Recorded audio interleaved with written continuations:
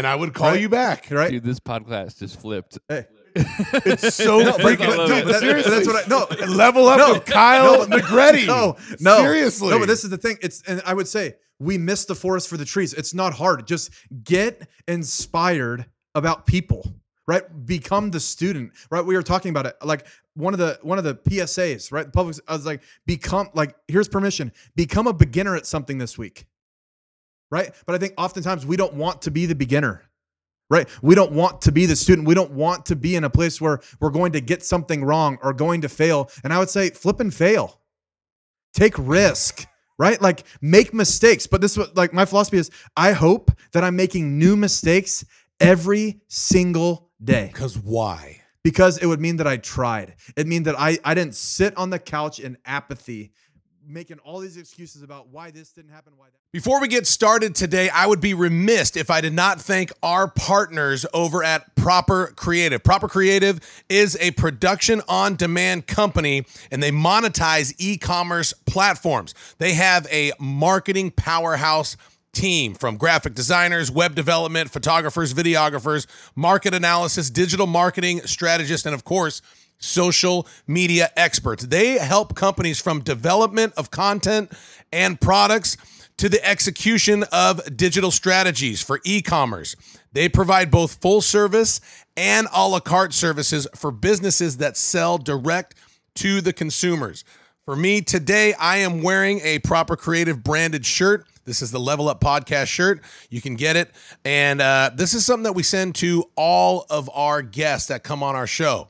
Our partners send them a gift package, and it's brought to you by Proper Creative. Thank you so much. You can follow them on social media, Instagram primarily, at PROPR Creative. Again, they're an LA-based company, so they do things a little bit cooler than most. They spell proper, PROPR Creative. Follow them on social media, Instagram, and give a shout out. Thank you so much, again, to our brand partners, Proper Creative.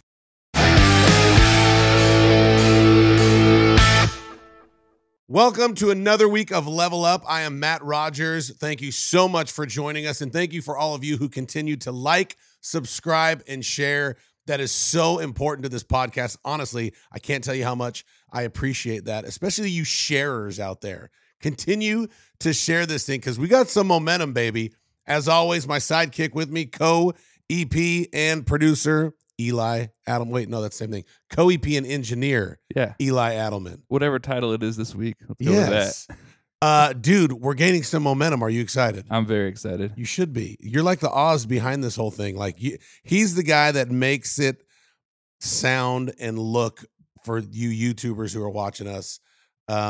Most of our listeners are on Spotify and Apple, but we got a handful of y'all on YouTube. And for those of you who do appreciate the camera and this beautiful face, Eli's the one that makes it happen. Beautiful. How are we looking on our momentum? You were bragging about we're in some new countries? Yep. So we got, we're up to 20 countries now. We're up to 20 countries. Praise God. 20 countries. Brazil is new this week. Brazil's new this week? Welcome, Brazil. United Arab Emirates. Dubai. Habibi. Let's go. I've been to Dubai. Right. So, yeah, man, we're growing. It's because of our guests, man. And, you know, you're awesome. Eli, I love you. Our guests are always the best. I am proud to bring another one of my friends on today. This is a guy I met about 6 months ago. I would say he is one of a master connector and a guy that operates in gifting better than anyone I've ever seen. One of my cool quotes, and this kind of describes my guest today. Men in suits look really successful until you find out they work for the guy in t-shirt and jeans. And that basically means the guy behind the scenes. You would never know, but this guy is probably one of the most connected people I know and a very, very powerful individual. My friend, Kyle Negretti, in the house. Come on. Praise God. Let's do it. Praise. Hey, I'm so fired up to be here. Dude, I love you, man. I'm glad that you're here. I mean, I knew when we started this podcast, there's a handful of people I knew would be on the show. You know, the Popes, Rex Crane, you, Matt Eisman. Like, these are my close friends. You're one of my friends. I met you through Rex about 6 months ago. Yeah. And it was like instant connection. Instant connection. But dude, I've seen the way that you operate behind the scenes, and that's what we'll talk about. Not a lot of people would know about you, and that's intentional because you want to be the guy behind, most like in Hollywood, we see the people on the screen, but the ones who actually make it happen are the ones that are actually doing the work behind the scenes. You're kind of a behind the scenes guy. You've been with some of the biggest stars on the planet. None of us would ever know. And I actually kind of pre-interviewed before, like, hey, can we talk about this, this, and this? And Kyle was like, no. So you don't really like to put it out there. Hey, I'm working with this person. I'm working with that person. I'll just say this. Think of some of the biggest influencers in ministry and music, and this guy works with them. But I've been instructed to not say names. So I won't say any names. That's right. For those of you watching on YouTube, John 3:16. I won't say any names. That's a good incentive to watch on That's just YouTube. one. But dude, welcome to Level Dude, Up. I'm so fired up. I mean, Level Up, this podcast, it's been absolutely incredible. I think in a world, right, where all this information, all these podcasts are so saturated, I think that you are bringing such a unique voice. Right, that's what I love. I mean, you got such a unique voice, and I hope that our listeners could hear you sing. I'm sure you've been singing. I haven't. They got to hear your voice. voice. You can bring it out in me. But see, this is the thing, and that's what I love. You have a unique voice, and I love that you've been so strategic, right, and bringing on these different voices, right, and that's what I love, and I love that this is a family affair. I love that you have a podcast now, right, that people are listening to in 20 different countries, the fact that you just get to bring on your friends and have a conversation on the back porch. This is what it's all about. Well, I have a lot of friends that that asked to be on and want to be on. You've never asked. I asked you. I want to be nice. Yeah, but no, I say that because I don't just bring my friends on because, they're my friends and it makes the conversation more comfortable. But I want to bring people on here that actually have something to say and add value. And you do. Because like I said, I've never seen someone work behind the scenes like you do. You're always on the phone. You're always elevating people. Like you have really found a niche for helping people get from level 2 to level 4, level 4 to level 6. And you're a master connector. Before we get into that, like, tell everyone about your background, because I've only known you about 6 months. Yeah. We've kicked it together face-to-face 3 or 4 times now. And I've heard you speak, which is phenomenal. But, like, where did you grow up? Where did you come from? Like, how did you get to where you're at right now? Because you're young. You're only, what, 35? 31, bro. 31. Man, Praise God. I mean, 35. I got a little bit of gray, but come on, bro. No, you didn't shave this morning. That's why. I didn't. Come on. 31. Come on, baby. Yeah. Well, I mean, a little bit about myself. I was born and raised in Fresno, California. I was born into a big football family. Loved football. Was born into just a super competitive environment. A couple cousins that are around my same age. So just grew up in the super competitive environment. But one of the things that I think was very transformational in my life was, unfortunately, I lost my mom at 12 to breast cancer. And, what was there when she took her last breath, right? And so, I mean, that transaction that takes place from someone leaving this earth and going to be with Jesus is very transformational and impactful. Were you super tight with your mom? Very, very close. Yeah, So she was the toughest person that I'd ever met. That was a heartbreaker. That was a heartbreaker. Yeah. Was it one of those, like, was it quick, or was it a long drawn out process, or was it like, dude, 1 minute she's there, 1 minute she's gone? So it was breast cancer. So she had cancer, went on remission, it came back. And, once it comes back outside of a, divine miracle, which we were believing for, right? Mm-hmm. Outside of a divine miracle, it's really tough once it comes back. Yeah. So yeah, it was a pretty drawn out process. She was flipping tough though. Right. And it was, I mean, and I would hope that I would represent and carry that legacy of toughness into the world today.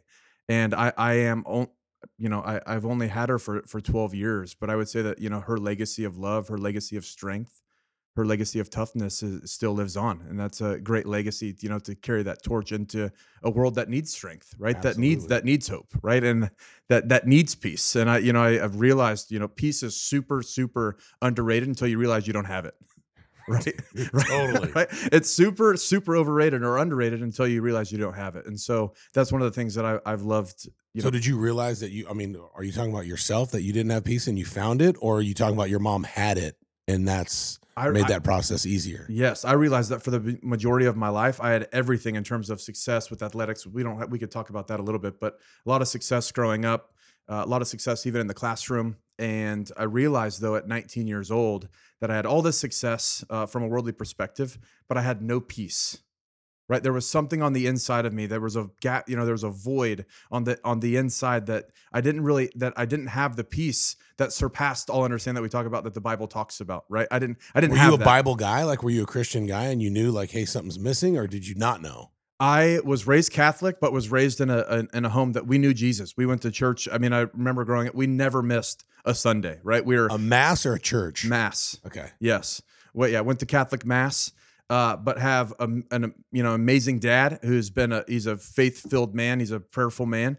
And so I always know who Jesus was, but it wasn't until I was 19, I actually ended up, I don't like saying leaving the Catholic Church, but I ended up meeting Jesus at a church. I was listening to, it was Mother's Day of 2009, and we're kind of bouncing around here, but Mother's Day 2009, so I'm a freshman in college. Yeah. Right? Where at? I was down in San Diego at a church called The Rock. Miles McPherson, great church. Down Oh, there. he's the ex-Charger. Yes, ex-Charger, amazing guy, amazing yeah. pastor. God's given him a great assignment down there.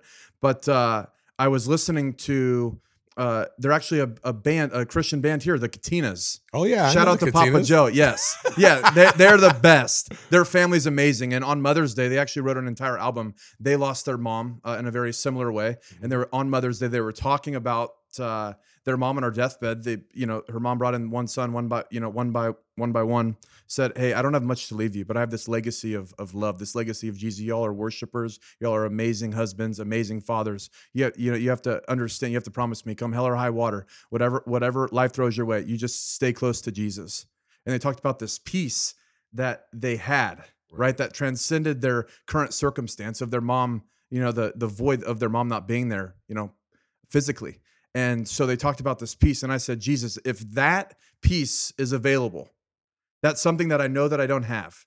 If that piece is available, I want all of it. And I said, Jesus, here I am. Let's go do this thing.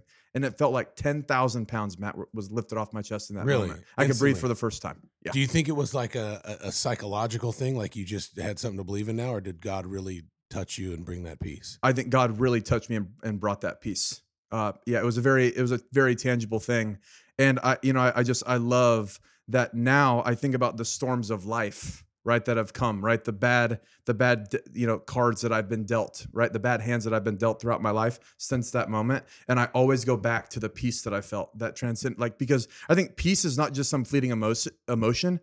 Peace is a person, and that person is Jesus, right? So, we could have all this chaos, right? All these storms ensuing, but still be at peace internally because we know that peace lives on the inside of us. And so I go back to that moment all the time. So that is where my real come to Jesus moment really was there.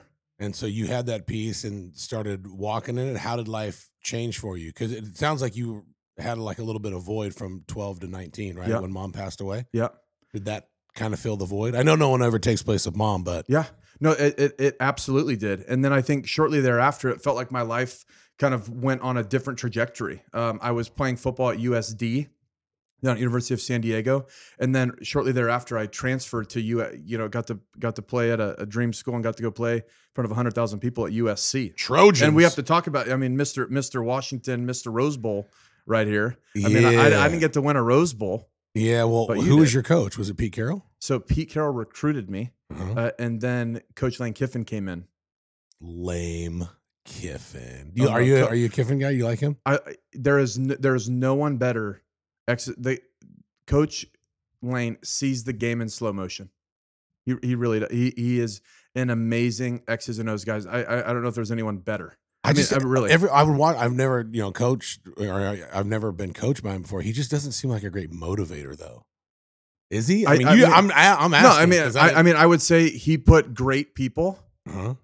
He had a great staff, and he knew how to motivate. He knew how to recruit. He's really, really great with recruits. Really, really great with the moms, which is what you have. You have to sell the school. You have to sell, right? And Right. he did a great job at that. And I really love how the success that he's had post USC, Mhm. now at Ole Miss. I love that he's got a shot at coaching in the SEC, and the fact that he now has the opportunity to develop really great athletes in the SEC in a tough place. Dude, I think we peaked in the Pac-12, Pac-10, Pac-12 because now living in the South, Dude, it's different out here. Football's different. Like, I don't see how a West Coast team, and I'm going to get crucified by my West Coast listeners, but I don't see how a West Coast college can really compete with some of these SEC schools. I just don't. Like, it's a different breed out here, man. Like, it is life over here. Yeah. Over there, it's I'm going to do this so I can get to the next level. Over here,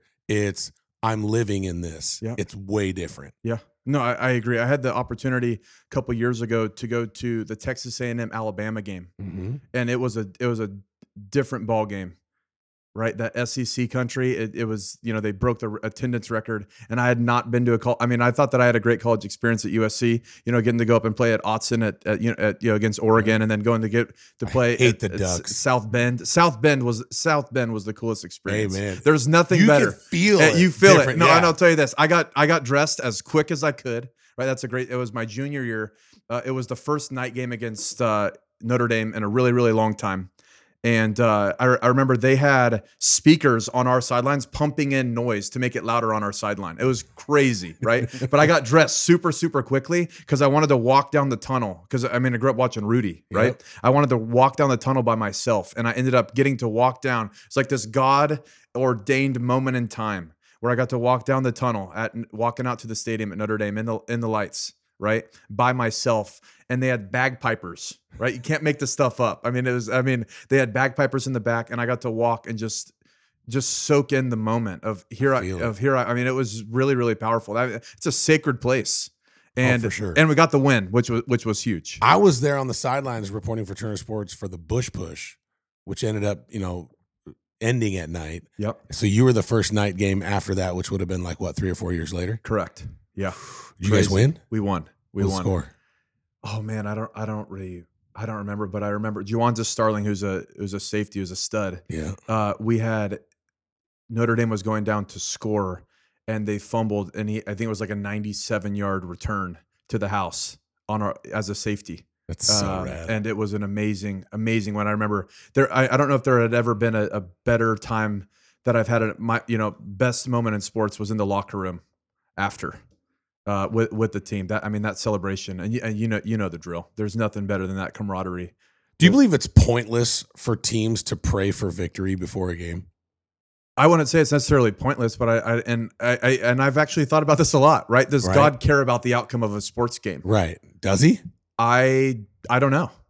I don't know. Like I know he wants them to stay healthy. I know God doesn't want anyone to get injured or hurt, but I wonder if God I don't know. Like, if you listen to Joel Osteen, it's like, God's in control of everything and, he's going to do, but we also play some kind of role in it. Right. Yeah. Like, so like, I wonder like if God has like a plan, well, this person's going to win. And then down the road, they're going to know this for their life.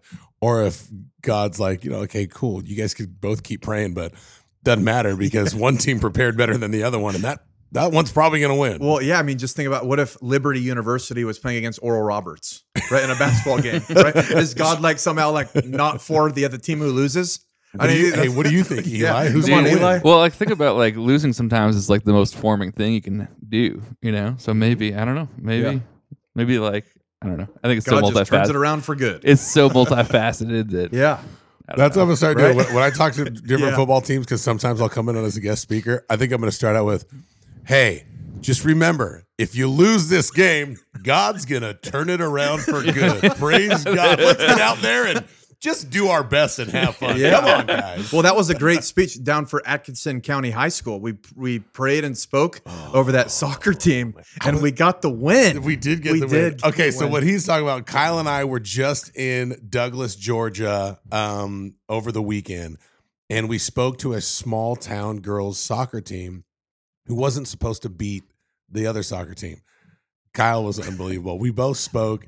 And they went out and they freaking won. So we showed up to the game after halftime. It was 1-1 with like 30 minutes left. Yep. And they were just getting killed. Like 90% of the game was played on their side of the field. These girls could not cross midfield.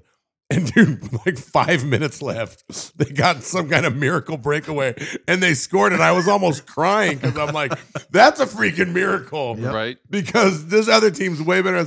And we won. And then going back to like how important sports is, Dude, they freaking won, and just these big old fat redneck hillbillies stand up. Well, don't matter, we're still the league champs, and oh, dude, and then this Hispanic crowd started throwing like peanuts at the redneck white people, and the redneck white people are like start saying borderline racial slurs. Dude, where were like, you guys? Oh, dude, we were in. We were in the middle of the backwoods of South Georgia. That's awesome. It was, and I'm just standing there, and I'm like, I'm a big white guy too, but like, I kind of wanted the Mexican people to go beat the crap out of Right? Because I'm like, these white people were being so stupid. Yeah.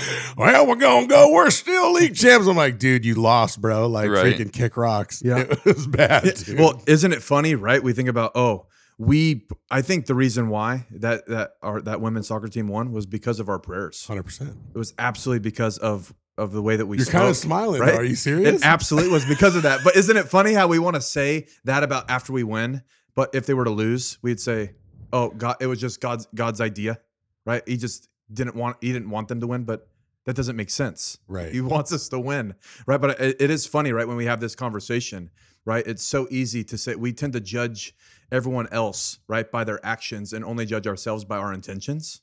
Right. So we can talk about this more, but I think I really feel this, not that this is a segue, but I feel like oftentimes, right, we would love to say, oh, it was because of us.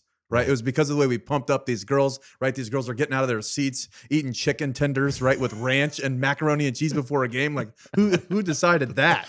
Like, what health coach decided that Mama was Allie like, decided that. Don't you just disregard the Holy Spirit? Yeah, I mean, my goodness.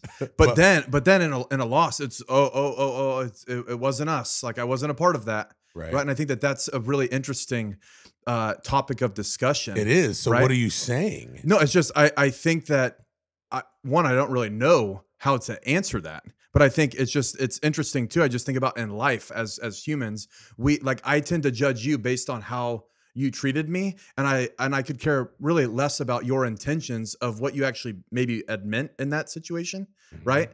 And I'm only going to judge myself based on how my intentions were, not how you received how I treated you. Right. So like I said, we tend to judge other people by their actions and judge ourselves by our intentions, even though my intentions maybe had hurt you. Wow, that is deep. Let me ask you this, because you actually said something in that speech with those girls I'd kind of like you to touch on about the music and when the music stops. Yeah. It was really, really inspiring. And I don't know how you said it, but I want you to say it again, because I'm going to go back on this and press replay. And I'm going to memorize it, and then I'm going to go preach it as if it's my sermon. It's yours. What did you say? Like, you were talking about, like, and put yourself in this situation, the small town girls soccer team, high school girls soccer team. That's, let's just call it what is it? They're average, and they were playing a very superior team. You guys already know the outcome. They won, which was awesome. But we're sitting there, talking to them, and I'm trying to fire them up. And then it goes to you, and you really gave like a deep, powerful, magical story, like about, hey, you have this moment, but when the music stops, you're going to need people in your life. Like, can you kind of like reenact that? Because it's really good. Well, I would say one, it's really powerful because I would say that you have already done this for me. You've already been what I'm about to say. You've already done this for me. Which is so powerful. No, I mean, I just want to say, I really respect you. I think what's really cool, and I would love the listeners to know this about Matt. I met Matt, and I felt like I had I saw a picture into the future of what it is I want to be like, the type of husband, the type of father, the type of friend, the type of businessman.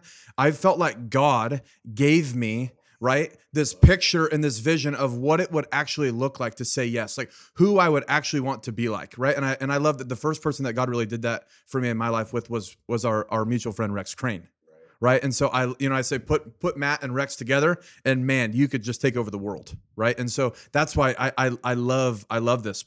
And I just want to say, the bad news is if you put me and Rex together, you're still bald. But go ahead. Oh, that's and you true. have gorgeous hair. Well, that's fine. I messed up your flow. Go No. ahead. I would rather be bald. If I could be bald and be like both of you, I'd sign up for it right now. In fact, like receding hairline, it's okay. Bring it on. Still good. No, go back to bragging about me again. Go ahead. Exactly. No, but I would say like we all need, right? We all need these cornermen, right? We need the cornermen and women, and I would say, the in life, the music in our lives are going to go out. And the analogy that I like to use. Here it is, right here. It's good. Here we go. Take a deep breath. It's going to be okay. It really was good, dude. Yeah. So the analogy that I like to use is you think about, okay, at my wedding, don't know when it's going to be. Hopefully it's in the next 10 years. We'll see. Hashtag Kyle single and available, ladies. Hashtag bring her on home, Lord. Amen. Hey, I just say it's like the UPS or FedEx when you're tracking. Mhm. It says that it's in transit, but just the package hasn't been delivered yet. Glory to God. Right? So it just hasn't been delivered yet. Yeah, that's a good. That was free too. That's worth It's the a time. tweetable Yeah, moment. it's a tweetable moment. Okay, so there would be nothing worse, right, than at my wedding, right? The DJ, we picked great songs. That DJ's cutting it up, having a ton of fun. I got grandma out of her walker. I got grandpa, got him WD-40 to his hips. He's locked and loaded, ready to go. Plates are breaking. People are dancing on tables, all these things. And then poof, the speakers go out, right? There'd be nothing worse in that moment than for the speakers to blow, right? And this analogy that I like to use is we need the corner men or corner women that when the music blows, right, that we have people in our lives that are going to keep singing so that we can keep dancing, Amen. right? And I know that if we were at my wedding, I know that you would begin to sing and invite other people to sing so that the party could go on. Right. Right. And I think That's that is what is so powerful is we know that the music in life is going to go out. We're going to deal with tragedy. We're going to deal with hardship. We're going to deal with bad business decisions. We're going to deal with betrayal and being backstabbed, all these different things in life. But do we have people in our lives that are close enough? Because that's the other thing. We need people that are in proximity, that are close enough into proximity so that we could actually hear or that they actually know that the music is going out. Right. So that's one thing. Have people around you, right, that are assigned to your blind. I say, do you have people assigned to your blind spots? Right. Right. From a biblical perspective, who's assigned to your corner of the mat? Right. Because there are going to be times where you're going to feel paralyzed. You're immovable. You're just plagued by apathy. Right. Who has been assigned to your corner of the mat? Right. So they could kick in the roof. We know the story. Right. You kick in the roof to lower you into the presence of Jesus. Who are those people? Right. And so I just want to say, one, thank you for being one of those people for me. But two, I challenge every single listener, right, is who have you been assigned to, right, to be that corner man or that corner woman for when the music goes out. But also on the other side, who are those people that have been assigned to your life, right? And I will just tell you, express gratitude for those people. And if you have those people, keep them close. And if you don't have them, go find them because you need them. How do you find those people? I think it happens by being vulnerable. I think one of the most profound truths in life is help. Right? Help. That's simple. Help. Just the reality of humbling ourselves to say, hey, I actually need help here.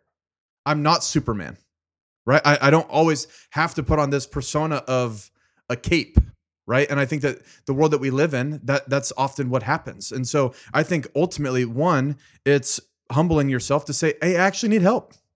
I actually don't have it all figured out. And in fact, I want to, and I would say, identify people in your life or in your sphere of influence that are operating at a level that you want to, and just go learn. Right.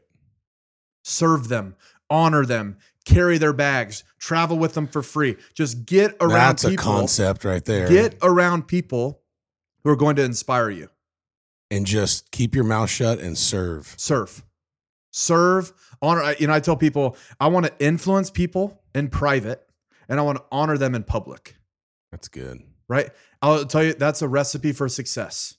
It will take you a very, very long way. And the fact that if we begin to embrace and engage with people by not wanting something from them, right? I love Rex Frame. One of the most profound things that he's ever told me is this idea and concept of to enjoy something means to bring joy to, not to get joy from. Yeah. Right. And so I think that that's what's so profound is when you know who you are. I think the one truth about that is so profound is that when you know who you are, you can afford to give it away.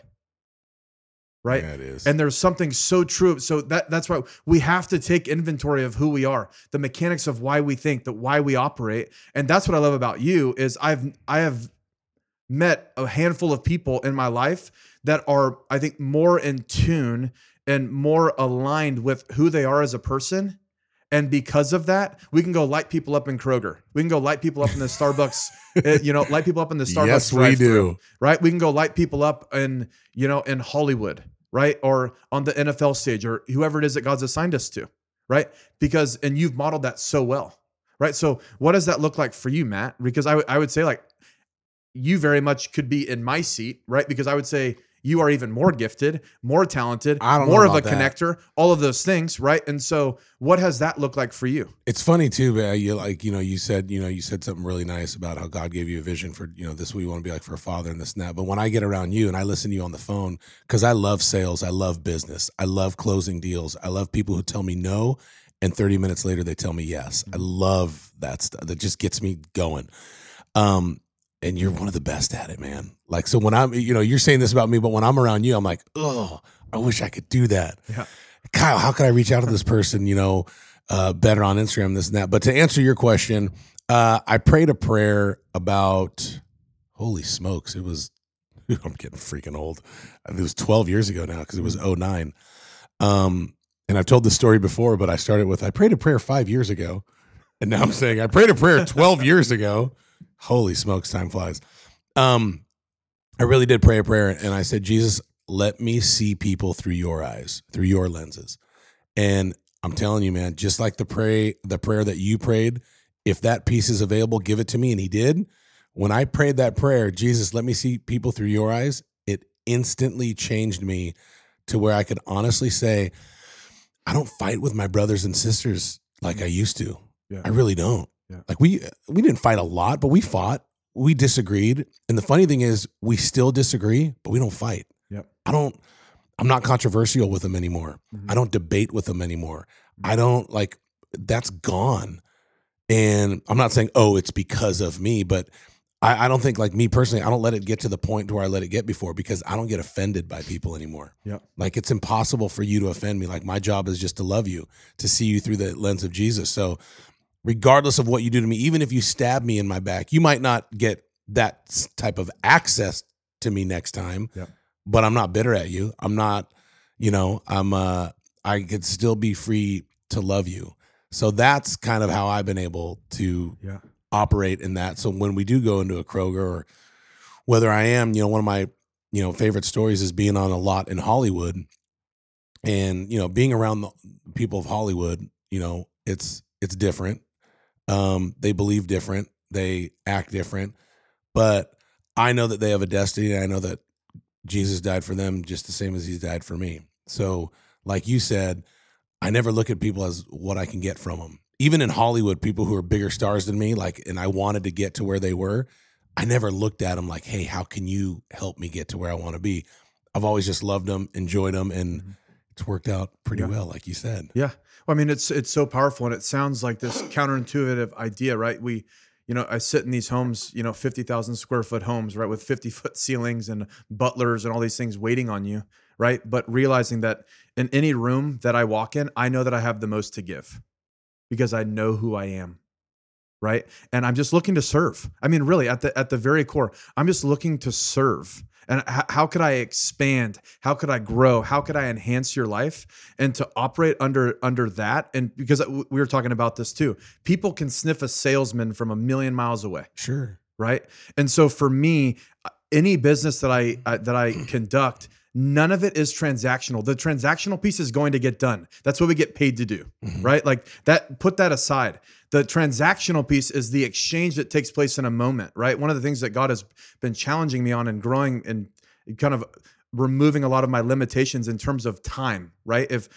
Because if you think about it, time is the only finite resource that every single human on the planet has an equal amount of, right? So how we choose to engage with that time says a lot about what it is that we value. Now, when you say an equal amount of, like, you and I both have 24 hours. 24 hours in a day. Okay. Yep. Because we don't know when we're going to die. We don't know when we're going to die, but we all have equal amounts. Every single person. I think that, I mean, there may be other things, but I mean, outside of that, that's like the one finite resource that's the great equalizer is time. Right. 24 hours in the day.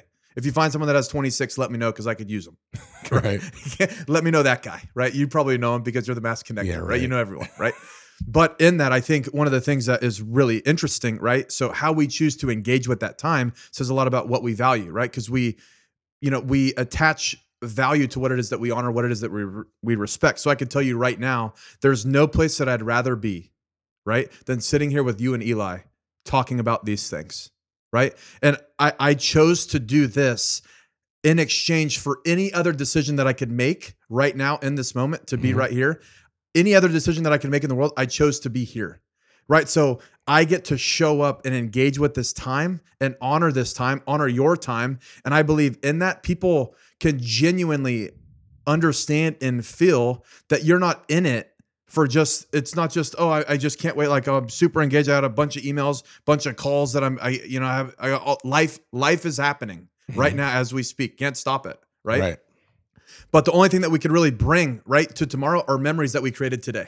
So why not create and fill today with a bunch of goodness, with a bunch of joy, and with a bunch of fun, right? And that's what I love about you. Being around you, it's flipping fun, right? Like you're fun. We do have a good time, baby. Hey, you are fun to be around, right? Like you can't sulk. You can't be in a bad mood being around you because you're just a happy guy, right? And that's what I love is that you choose to engage with time in a fun, joyful, celebratory way. And that's what I love. And I think that right there, that theology, that belief of just, I'm going to be in a good mood today. I'm going to smile, right? I'm going to laugh. I'm going to sing. I'm going to skip around and just have a good time and not care about what other people think about me. That alone will set you apart in ways in which that your business acumen, the way in which that you respond to a LinkedIn message, how you correspond to an email could never do. So let me ask you a question because, we do analytics on this podcast and we have a big group of middle-aged women who are like moms. And especially here in the South, for the most part, not all, but for the most part, that demographic, their husbands usually go to work and they're usually stay-at-home moms. And they might be listening to you thinking, oh, that's great, Kyle. You're a young 31-year-old male, but you don't know what it's like to be me. You don't know what I'm going through, whether it's an abusive relationship or a bad marriage or my kid is sick or I'm just depressed. I'm just miserable. I just don't like where I'm at in life.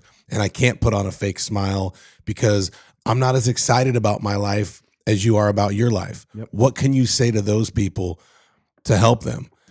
Yep. Because, you're not immune to challenges. You know what I mean? Yep. And sometimes our challenges just happen because of life. And sometimes our challenges are because we brought them on. We made bad decisions. Mm-hmm. How can those people, level up, no pun intended? Yeah, no, it's great. I think the first question that I'd ask is, when is the last time you laughed? Really laughed, right? When is the last time you were actually in a good mood, right? When's the last time you just did something fun? Or when was the last time you did something for yourself, right? I would say, where are you dreaming, right? Because I say that that you've arrived at hope when you're able to dream again. Right. So for those that are feeling downtrodden, those that feel, hey, life has got the best of me, this pandemic, I'm on lockdown. I don't know about this vaccine. What the heck is going on? All these things, right? Marriage is challenging. I would say, begin to dream again. What are those things that God has put on the inside of you? Or maybe you don't even know what God's put inside of you, right? But begin to engage with yourself in a way in which that you haven't before. And I think oftentimes, and I will say, I think the best job in the world is a stay-at-home mom. I really think that that's the case. Because why? Because I think that the greatest assignment that we have is to raise children that don't have to recover from their childhood. Right? And the fact that children, I think the tough part today is that children have to look outside of their home for a hero. Ooh, gosh. Right? Parents, listen to that right there. That is freaking the whole deal right there. So true. And so I would say the influence that a mother has in the transformative years of raising a son or raising a daughter is absolutely amazing. I mean, think about the influence that Mama T has in this home, right? Right? We know who wears the pants, but we know who puts them on in the morning for you, right? Right, Matt? Right? Praise God. Come on. But so I would say that's why I think it's that's why I think it's the best job in the world, because I think there's something so profound, right, about a child being able to look at someone that they love and someone that they respect in the eyes and know that that person believes in them, right? And I would say that for me was always so transformative for me, and knowing that what I knew that my dad, even to this day, right, my dad thinks that I hung the stars. He maybe not tell me, but I know that he's got my back. And I knew that every single time that I looked him right in the eyes, I knew that someone believed in me. And so therefore, he then gave me permission, even though he didn't say it explicitly, he gave me permission, right? To be whatever I wanted to be. And I would say for the mom, for the dad, for whoever you are right now, right? When you were 5 years old, remember that time where in 30 seconds you were an astronaut, a lawyer, a dentist, a ballerina, an NFL superstar, all within 30 seconds, right? Remember that? I would pray right now that that child in you would be redeemed. That child in you would be restored, where life happened, right? Life has happened, and life is, I'll tell you this, I got good news and I got bad news. Life is going to continue to happen. Right. So how we engage with that time that's going to happen says a lot, right? So I would say, I would pray that child in you would be awakened, that you'd be able to dream again. And I could imagine, obviously I'm not a parent, but I could imagine that life has happened. And I think oftentimes as parents, this exchange takes place, right? And you would know this way better than I, so I'm not the expert, but I've talked to a lot of parents, right? And I think what often happens is the dreams that we have for ourselves ended up getting put into the pantry, not even on the back burner, because then everything revolves around our kids, right? Yeah. The dreams, the visions, everything now is, how can my ceiling become my kid's floor? Everyone talks about it, right? But what would that look like? What if God wanted for us as parents, for you as a parent, for anyone listening as a parent, to begin to engage with dreams that he has for us personally? Because I would say that the dreams that God has put inside of you personally are to affect every single person around you, right? So it's not at the expense of something being taken away, right? I say fear is always looking at what could be taken away, and freedom is always looking at what it can release. Say that again. Fear is always looking for what's going to be taken away, right? While freedom is always looking at what it can release. That's good. Right? And it's how we engage. Yeah. So, I mean, I would say, you as a parent, like, what has that looked like for you? I mean, I would say that, your 3 beautiful kids look up to you. They haven't had to look outside of a home for a hero with you. I and Mom hope and T, not. I mean, right? dude, when you said that about 3-4 minutes ago, I wrote it down and I have not stopped thinking about that. That one stuck with me. Go ahead. No, but like, what does that look like for you? Because I would say what I love, right, is the humanness of what life looks like around you, right? I love learning. I love how you're supporting. Our car breaks down and then it's a 12-hour trip that's for another day. But seeing the way that you have been able to handle some of the bad cards that have even been dealt your family, right? And some of these things that you've had to walk through, and the fact that you have remained, right, that cornerstone, right? I've tried. Right? And I just want to say you have done that. And that's where I would go back to, right, our listeners who are watching. I love the analogy of a lighthouse. Right? Because if you think about it, in a hurricane, right? Lighthouses don't frantically run and jump all around a harbor looking for ships to save. They just are. They just are. They stay planted. They stay rooted. They stay functioning in why they were designed and how they were designed to function. Right. They were not designed to hop from harbor to harbor, right, looking for ships to save, because in their function, they actually save ships by just functioning how they were called to function. Right. And so that's what I would say. Stay-at-home mom, I think, is the greatest job in the world, because they are that structure. They are that core. They are that cornerstone. So what has that looked like for you? I would say being a lighthouse, right, in your family, right? What have you learned, and how have you grown in becoming, I think, more secure in your role as a lighthouse? Well, I like how the roles have switched in this podcast now, and he's interviewing me. You like that?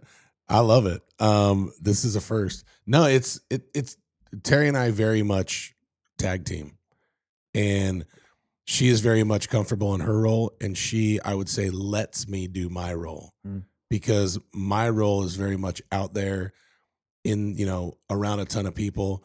She's the freaking lighthouse. She doesn't change. I'm the one that hops around everywhere. She's the lighthouse. And just because, and she doesn't change. I change a lot. I wear a lot of hats. Yeah. She doesn't. So when to bring it all together, like when you said, stay-at-home mom is one of the most important jobs, the best job on the planet, that sounds good. And I was like agreeing with you, like, yeah, but no one's really ever told me why. And then you just explained why. And now I'm like, yeah, even more, because it's so Dude, it's so true. Let me ask you, dude, 31 years old. Yeah. How do you have the wisdom that you have? Like, and by the way, you need to speak on stages more. You're a very behind the scenes guy, but dude, I mean, we've had, I've been around people my whole life that are on the stage. You aren't, you are on the stage, but to the capacity of a lot of these other people, you're not yet. Is it because you're 31 and you haven't really come out yet? Or are you waiting for your at bat? So those are two questions. Yeah. That one, and how in the heck did you get this much wisdom and life experience only at 31 years old? Because when I was 31, 11 years ago, I mean, I was just getting my life started and stuff, but I was still trying to figure it out. Like a lot of times I talk to you, feel like, and this is what I'm talking about being around you. It kind of feels like you have it figured out. Oh, well, I can tell you first and foremost, I do not have it figured out. Sometimes I have to trick my way into a lot of these things, but I would say to answer your first question, I have dealt with a lot of hardship. And I think the greatest, illusion in leadership in life is to think that man could lead someone out of a wilderness, dry, desert, valley season that one hasn't been to themselves. Right. So I have reconciled the deep, dark, lonely, isolating places in my life. I've reconciled that in my own heart and in my own mind. And I believe that because I've engaged with that hardship at the level that and it's a scary place. It is not fun, right? And we don't have to talk about this, but I lived in Haiti for 2 years, and I felt like it was like open heart surgery for 2 years. And in fact, I want to actually share something that I wrote. I think that could, invite people into, my lived experience. And I hope that even as I share this, that people would begin to identify that you're okay. Right. The sheer fact that we are not alone, I think is so important. Like, I want to create these moments, right? It's like oh my gosh, you too, right? Like, wait, oh my gosh, like you went through that as well, right? But that only happens in vulnerability. That only happens when we, call it bleed publicly. So I just want to read this because I think I don't know why the Lord just brought it to my mind. Go for it. And this was, I received a lot of inspiration, drew a lot of inspiration during this time from this amazing man of God called Brennan Manning. So you wrote this while you're in Haiti? On my way back from Haiti, on the airplane as I left Haiti. And so you had been there for 2 years? For almost 2 years, yeah. Why? I was a part of starting a children's home. There we had adopted 12 beautiful kids. And yeah, it was a wild time. That's for another day. We could talk about Haiti stories all day long. Bunch of miracles. God still does miracles. Disclaimer. So here we are. The imposter, the false self, was born as a defense mechanism against pain. It wasn't real if I didn't allow myself to feel it. The imposter within me whispered, "Kyle, don't ever be your real self because nobody will like you as you are. Invent a self that everyone will admire, but nobody will know." So in response, I became a good boy, polite, well-mannered, tamed, unobtrusive, the golden child. Kyle Negretti, a household name. I studied hard, said all the right things, was the best at everything I did, won everyone over in a second, but was stalked every waking moment by the terror of abandonment and the sense that nobody was going to be there for me. I learned that perfect performance brought the recognition and approval I desperately wanted. So I orbited into an unfeeling zone to keep fear and shame in a different area code. Much of my callousness and invulnerability had come from my refusal to mourn the loss of a soft word and a tender embrace. Blessed are those who weep and mourn. I learned that I was the prodigal son limping home, not as a spectator, but as a participant. The imposter began to fade, and I was in touch with my true self as a returned child of God, a son in whom God was so deeply well pleased. My yearning for praise and affirmation receded. It used to be that I never felt safe with myself unless I was performing flawlessly. My desire to be perfect, to be the hero, had transcended my desire for God. It was too risky to not be in control. Tyrannized by an all-or-nothing mentality, I interpreted weakness as mediocrity and inconsistency as a loss of nerve. I projected onto God my feelings about myself. I felt safe with him only when I saw myself as noble, generous, loving, without any scars or any fears. But I came out of hiding. Jesus removed the garment of perfect performance, and now, forgiven and free, I'm on my way home where I have always belonged. For I knew that someone was there for me, and he had never left me because I am his delight. Yeah. So You wrote that on the way home? on the way home.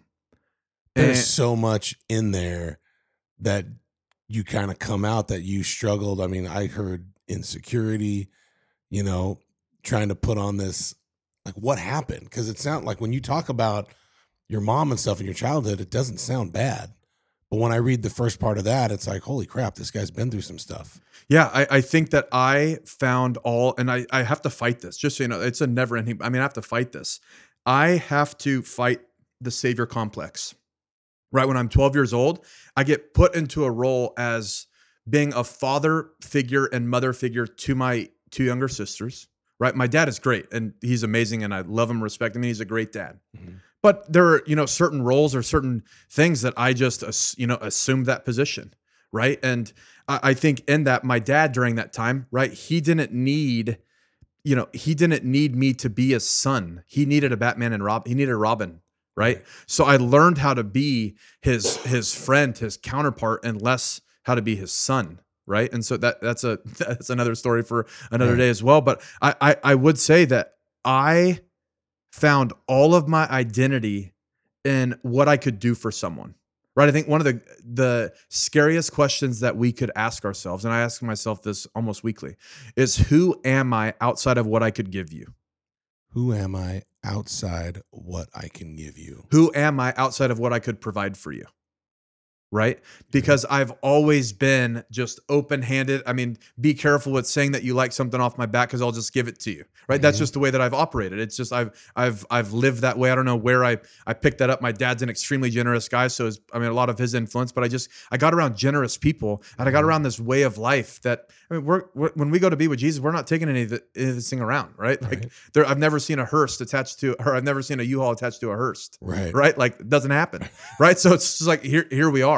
And so I think that I've had to dive super deep into this understanding and acknowledging that I am very much wired, that all of my identity, who I am as a person, the substance in which that I bring to the world was only valuable based on what you would get from me, not just me alone. Like me as a person, me as just Kyle, not the football player, not the connector, not the person who's in international development and gets to work with billionaires and Fortune 100 CEOs and all the top, leaders and thought leaders in the church and athletes, all these things, right? If I were to say, I would say for the majority of my life, I didn't feel like anyone would care or love the person if all of those things weren't attached to who I am and what comes with me. So what is that if you strip it all down to the core? Because I mean, I hear so many, sermons is, you're here on this earth to give it away. It's almost like you're talking about it in not a negative light, but a light that, it's like, okay, well, look past what I can give you and the person I am. So who is that person? Yeah. I mean, I would say, I think oftentimes in the world, we love and I feel like people have loved what was in my hands, but they didn't care about what was in my heart. Mm-hmm. So I would much rather and understand and get to know me for why I make the decisions that I do, why I'm wired the way that I am, why I think the way that I do, because then I think that you'll receive that which that is in my hands in a more profound, engaging way. But I would say that in the transactional world that we live in, I could just give you what I have and impress you and not have to be vulnerable, right? Because I would say that true vulnerability, right? Mm-hmm. True transparency only happens when we stop hiding behind the things that we do well. Right. Right. And so we don't live in vulnerability, transparency is like this little, word that's now everyone's talking about. But I would say like the world, oftentimes we're not wired to be vulnerable. We're wired to be honest. And I think oftentimes, right, we're actually just being honest, but it feels like we're being vulnerable because we got exposed. Well, ultimately, you just told the truth about you getting caught for doing something that you wrong, right? Right. Like it's actually honesty. Disclaimer, it's honesty. It's not vulnerability. Right.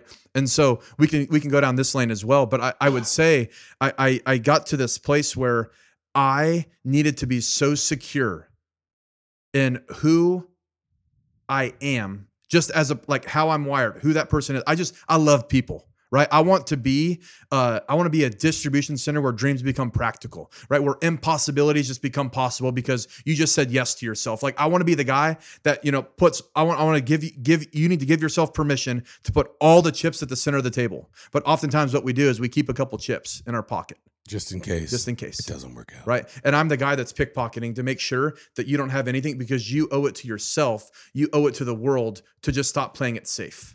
Right. Jesus did not go to the cross so that we could play it safe. Right. Right. Like and so what we do, right. Terrible moment.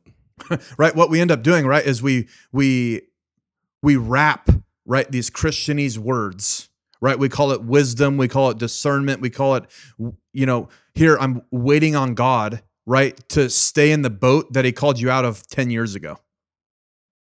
Right? Because I think sometimes it's just easier to stay in our comfortable little place that's confined, because I think oftentimes it's not that we're afraid of the wilderness, call it dry place that we're in.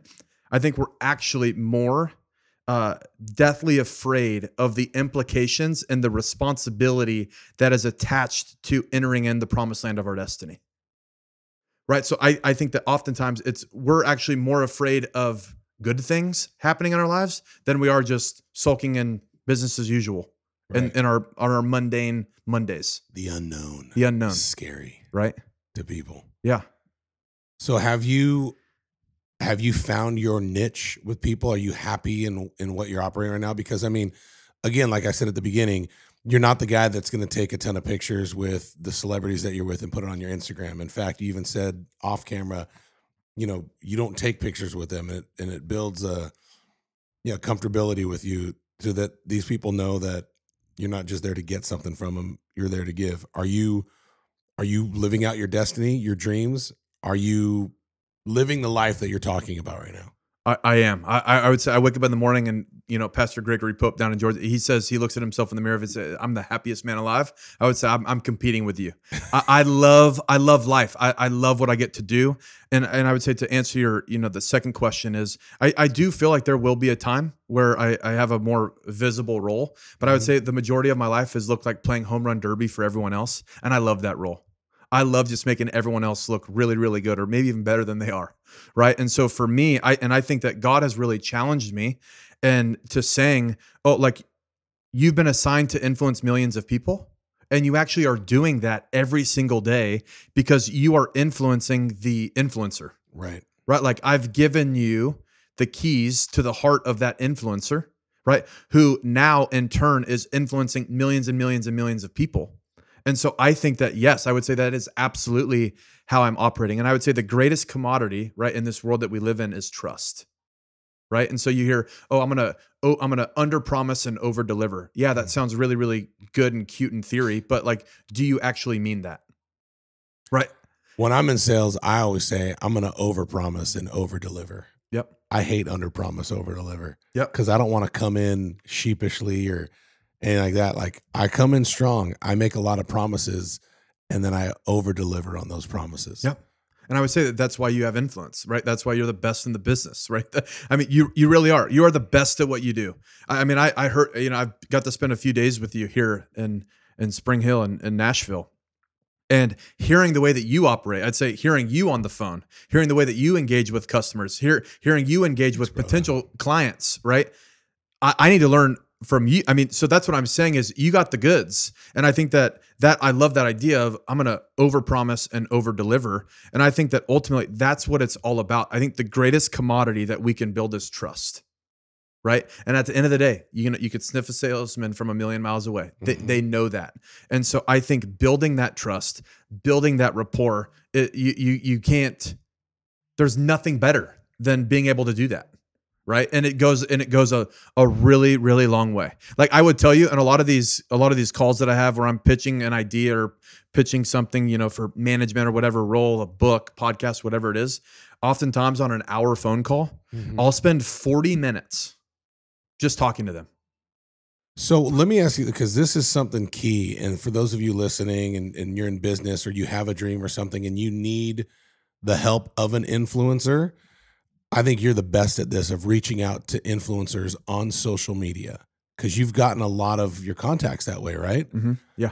So let's just say, well, first of all, do you kind of scout out the influencer that you want to attach yourself with? Like, you don't just wake up one morning and be like, okay, I'm going to call Tom Brady today, one of the greatest quarterbacks of all time. Mm-hmm. You search it out to where you would maybe reach out to someone like Cam Newton. Mm-hmm. You know what I'm trying to say? Yeah. Like someone who's big enough, but not Tom Brady. Do you do that? Or like, how do you identify the influencers that you want to go after? And then also, how do you go after them? Yeah. So I would say one, I have a dream list that, that I put together.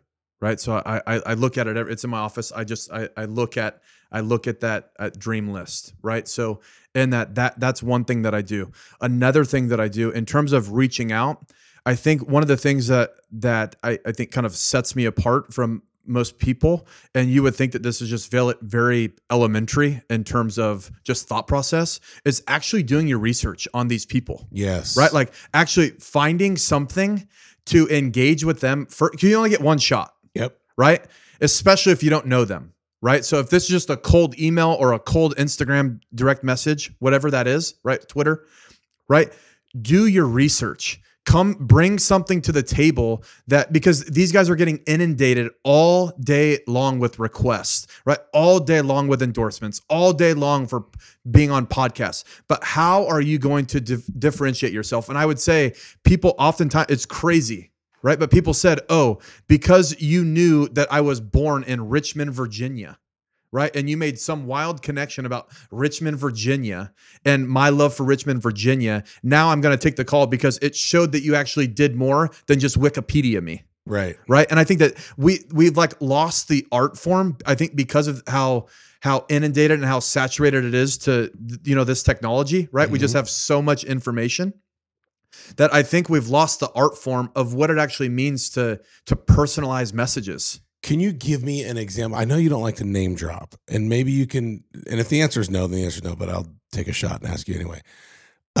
Maybe it's a deal that you already did. Can you give me an example of someone that we would probably know that I reached out to this person, this is why, and this is how I did it? Can you or not? Yeah. I mean, I would say this wasn't a direct, one of the people that I would say is Cameron Hanes, one of the most amazing guys, ultra marathon runner, Under Armour endorsed athlete. He's the top bow hunter in the world, okay. Right? He's been on my top list he's been like number 1 or number 2, right? For what? For doing a book. I think that he has a story to tell. His terminology is keep hammering, right? He runs a marathon a day, Matt. 26 miles a day. Why? 26 miles a day. Because he's not even healthy. He said because it's his only edge. It's his only edge. He lives in a logging town right outside of Eugene. Look him up. No, I'm gonna do the math. Okay. I know who he is. Okay. But so he gets up. What's a marathon? 26.2. Yep. 26.2 times 52. That's not right. 26.2 times 50. Oh, yeah, 365. 26.2 times 365. I was thinking of weeks. So this dude runs just shy of 10,000 miles a year. That's like what I put on my car a year. That's what exactly. That's a lease payment on a freaking car. Yeah. Like, oh, I'm going to get a Cameron Hanes lease, not a Honda Accord lease. What's the point? Because it's his edge? Only edge. It's his own. Wow. He says he's an average guy at best. Right, and you're talking about he's elite. Good friends with Joe Rogan, trains with David Goggins. Another amazing story. But I said Cameron, like I knew Cameron had a story to tell. Right, he would say he's just this average guy. So you can help him get a book deal, or you can help him write a book. You could hook him up with a publisher. What can you do? Got him a book deal. Yeah. So I work as a literary agent, right, in Austin, Texas, at an agency called the Fed Agency. So we work on all their digital media products, so books, podcasts. We're now doing brand endorsement deals. I mean, really, it's kind of full service, right? So how did you reach out to him? What made you different? Like, give me a bullet point of what you said. Worked with my business partner, Esther, is just amazing. She started the Fed Agency 18 years ago. Esther?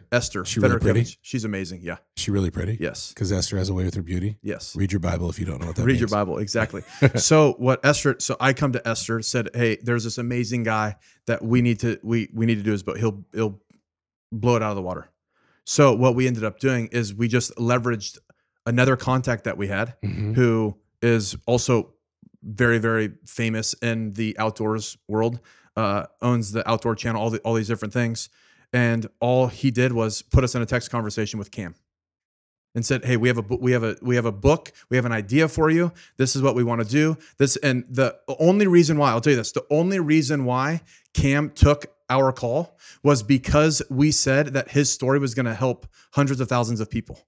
That was his only reason why. It was not because I want to tell my story, not because, in fact, he's like the most humble cat in the world, right? You would never know. But we said, hey, we work with, Tim Tebow. And a couple years ago, Tim Tebow, in school, there was 100,000 book reports on one of his books, right? That kids did in elementary school. So crazy. Right. And so we literally talked to Cam about, hey, you actually belong in the same category. Like your story, right? What if young kids started writing a book report on Cam Hanes' story about to keep hammering, right? The only edge that you have is to run and to go for it and to be like, where is your edge, right? What he would say his edge is the mountains, right? No one trains better than him. The mountains are the great equalizer. The great outdoors is the great equalizer. That's his only edge, right? And so that was the value proposition. Cam didn't want to write a book. He didn't care to write a book. In fact, he would say like, no one needs to really even know my story, but his story is super powerful. He's just a humble guy. Right. But it was us coming to Cam saying, you have a story to tell, and here's the reason why. And the reason why is this is how your story is going to help hundreds of thousands and hopefully millions of people around the world. And what was the end result? What ended up happening? We signed a book deal, and his book will be released in a year and a half. Boom. And it's going to be amazing. Boom. It's going to be amazing. Let me ask you this question. If you didn't know me personally, Yep. but we have a mutual friend like Rex or something like that, and you saw something and you like pitch me, how would you approach me? How would I pitch you? Yeah. And what would you want to do? One, I'd have to go do a deep dive into, all of you, and you're an enigma. But see, but why? Because it's fun. Like, and I'm not saying this because I'm fishing for compliments, but you never see yourself the way other people do. Yep. And that's constantly something that I always wonder. How do you see me? And I'm asking you, but I ask other people, like, what do people see me? It's a scary question to ask. Yeah. Because I think I bug a lot of people. Mm-hmm. I think my personality, I don't know if I'm insecure about it, but I think I bug a lot of people. I think maybe I'm too happy, or people don't actually think I'm that real or something like that. But like, how do you see, and like, what would you pitch me? Yeah, well, one, I'd go do some backstory, and I'd find out that you were on American Idol, which is amazing. Oh, first, I'd find out that you were a Rose Bowl champion, and that you have I'd love to know why you changed schools, right? I think that would be the first thing I'd say is like, Rose Bowl. Dude, that's crazy. Why did you change schools? No one ever asks me that question. Yeah. And when he said, why you changed school, something went, I would answer that question. See, but this is the thing. Look at how easy this was. That was right away. But think about, look at how easy that was, what it sparked in you by one question. That's so weird. And how personal it is. But that's the thing. Regardless, I'll tell you this, disclaimer, we love talking about ourselves. Right. But dude, you know what's crazy? Everyone asks me, how was it to win the Rose Bowl? What was it like? What was the Rose Bowl like? No one ever asked me, why did you change schools? And see, I would say, I don't care about the Rose Bowl.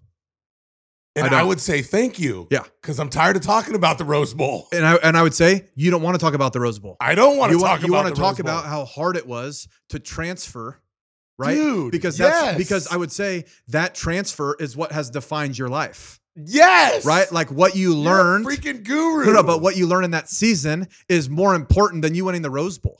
Dude, the transfer from Iowa to Washington was one of the hardest things I've ever went through in my life. Yeah. And I never talk about it. Yeah. And I want to talk about it. And all I want to say is that's all I want to talk about.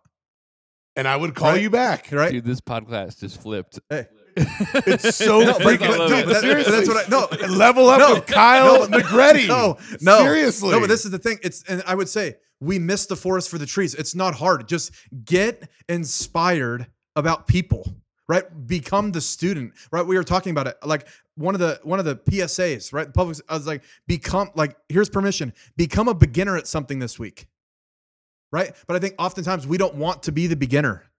right? We don't want to be the student. We don't want to be in a place where we're going to get something wrong or going to fail. And I would say flip and fail.